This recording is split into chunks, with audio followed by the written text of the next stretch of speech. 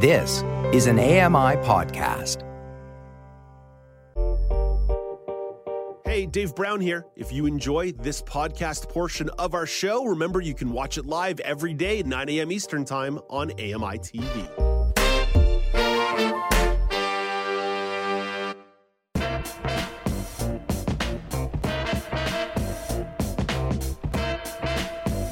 Welcome back. It's Now with Dave Brown on AMI TV. Dumb Money has been released in movie theaters across Canada. The film captures the story of the 2021 stock craze over GameStop shares.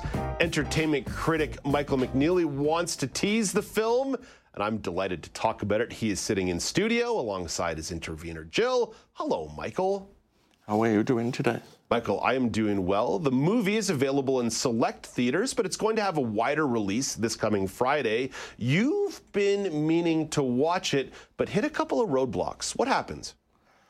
Well, I think what's happening, Dave, is that a film takes a while to get captioning, which is kind of silly because this film was advertised as having captioning active. So I think what happens is the movie usually comes out for the audience first, and then they figure out the captioning a week later. So I just wanted to highlight that today by this segment in the hopes to talk to Cineplex to get them just to release the captioning at the same time as they release the movie. But what you said may have something to do with it because you said it's going to be released to general audiences.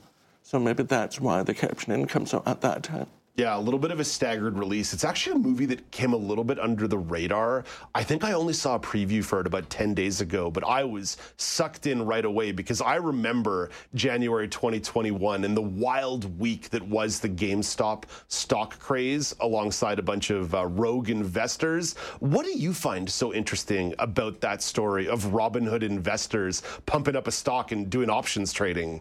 I'm just wondering if you covered it during that time. Oh yeah, I covered it extensively. So, I mean, this is interesting because I always say history is yesterday. So, I mean, we can always study what happened yesterday. I've always enjoyed doing that. And this is a fairly recent story, as I mentioned, in January 2021. I think it was a clash between the financial gurus and the lay person or the lay investor, who was using Reddit at the time to get financial advice or trying to find their own recipes for success in the stock market without having, massive subscriptions like Bloomberg, which cost $25K just to get the financial information. So really you have this David and Goliath story going on, where the Goliaths are just the ones that are used to doing things as business as usual. But that's always been a problem since the 2008, financial crisis, and even the financial crises that were occurring during the COVID pandemic. So that's the Goliath versus the Davids. And the Davids are just, teenagers or young adults just figuring out what their daddies are doing in the Wall Street and doing it better. Yeah, it's institutions versus humans, right? The human experience and entrenched institutions, which, as you say, David and Goliath. It's a fascinating story. What do you think about the quick turnaround on this one? I don't think we typically see a movie that gets based in real events or based on true events that gets turned around within less than 2 years. Well, there was that Thai cave disaster with the boys. Yeah. That was fast. But what's interesting, though, is the Thai cave disaster, which we covered, had 2 documentaries.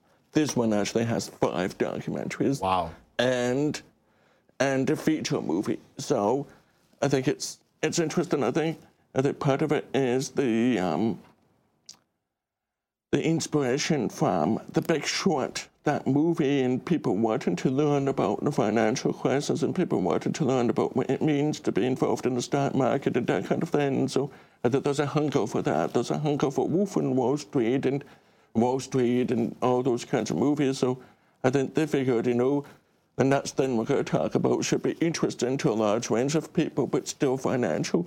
And that's the GameStop thing. You mentioned The Big Short. I would say that is one of my favorite movies ever. I thought it was brilliantly done, and it featured a great ensemble cast. So put together good writing, great ensemble cast, and all of a sudden you're really cooking with fire.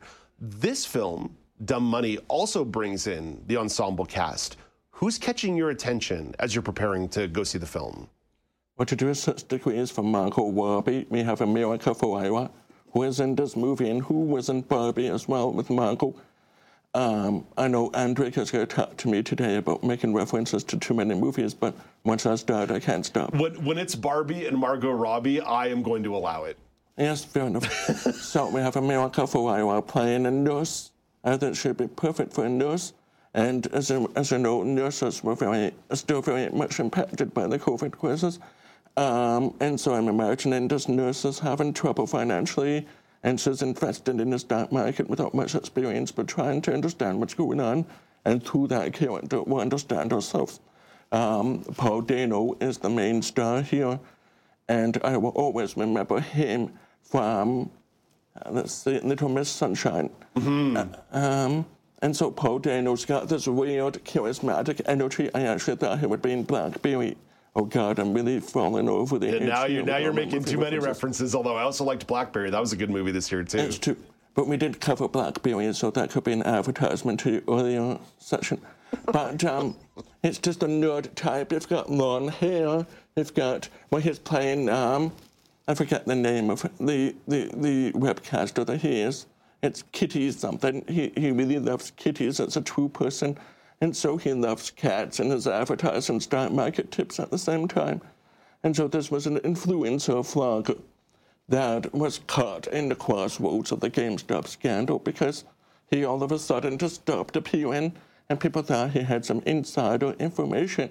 So I'm really curious to see how they do that. But when I was talking to Andrika, she saw the movie last Friday, and she said it wasn't enough of Paul Dano's acting skills. So that makes me think that this is more of a talking heads movie than an actual acting movie. I got to talk to Andrika Delanarol after the show, our senior producer. She went to go see 2 movies last Friday. She went to that Much Music documentary as well. Andrika, keeping busy over there on your weekends, no doubt about it. Michael, what's the critical buzz around Dumb Money? Like I said, it snuck up on me. Only about 10 days ago did it pop onto my radar, and now it's deeply, deeply on my radar. I wanted to go see it this week, but I just couldn't get the times to work based on my schedule, watching too much of the Masked Singer as it was. But Michael, what's the critical buzz around Dumb Money? Well, that's funny because that's almost a reflection of what actually happened to GameStop. It appeared on people's radar. They didn't have much time to respond to it, and then they went into it full-fledged. So I think that's generally the idea. It was at TIFF. People left it there. People thought it might win the People's Choice, but it didn't. Well, we'll talk about that movie some other day.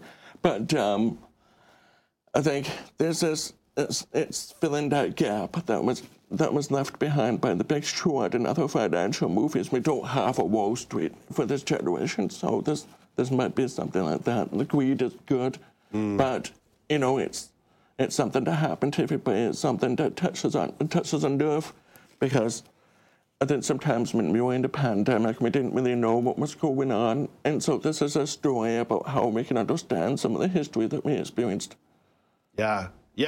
But you're right to identify that, right? That basically every couple of years there's some kind of financial hiccup that is worth a conversation, whether that was the dot-com crash of the early 2000s, the housing crash, the Great Recession of 2008, or maybe even a really narrow story like this. It speaks to the ongoing fascination with the levers behind the macro economy, right? People watch movies like this and maybe come out of it feeling, I don't want to say feeling smarter, because that's really condescending, but they maybe just feel like they caught a glimpse of a world they don't understand, which is kind of why we go to movies in the first place.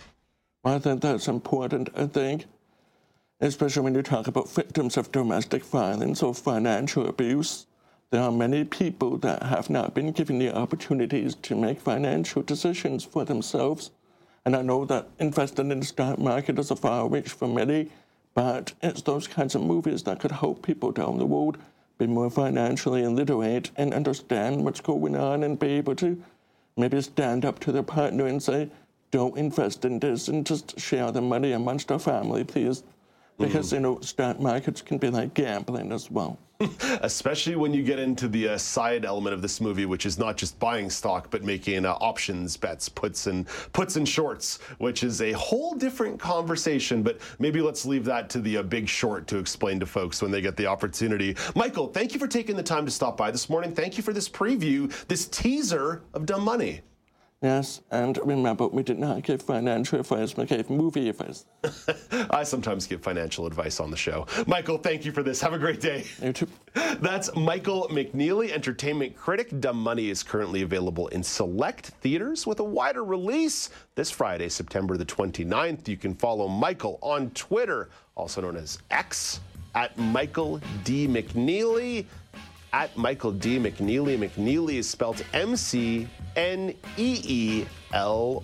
Coming up after the break, Alex Smythe has the round table for you.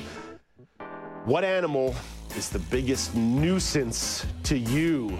I will once again get the opportunity to talk about the skunk that prowls the pathway between my apartment and the office.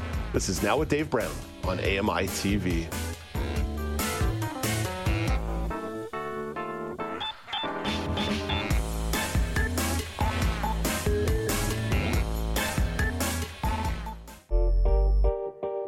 Hey, Dave Brown here. If you enjoy this podcast portion of our show, remember you can watch it live every day at 9 a.m. Eastern Time on AMI TV.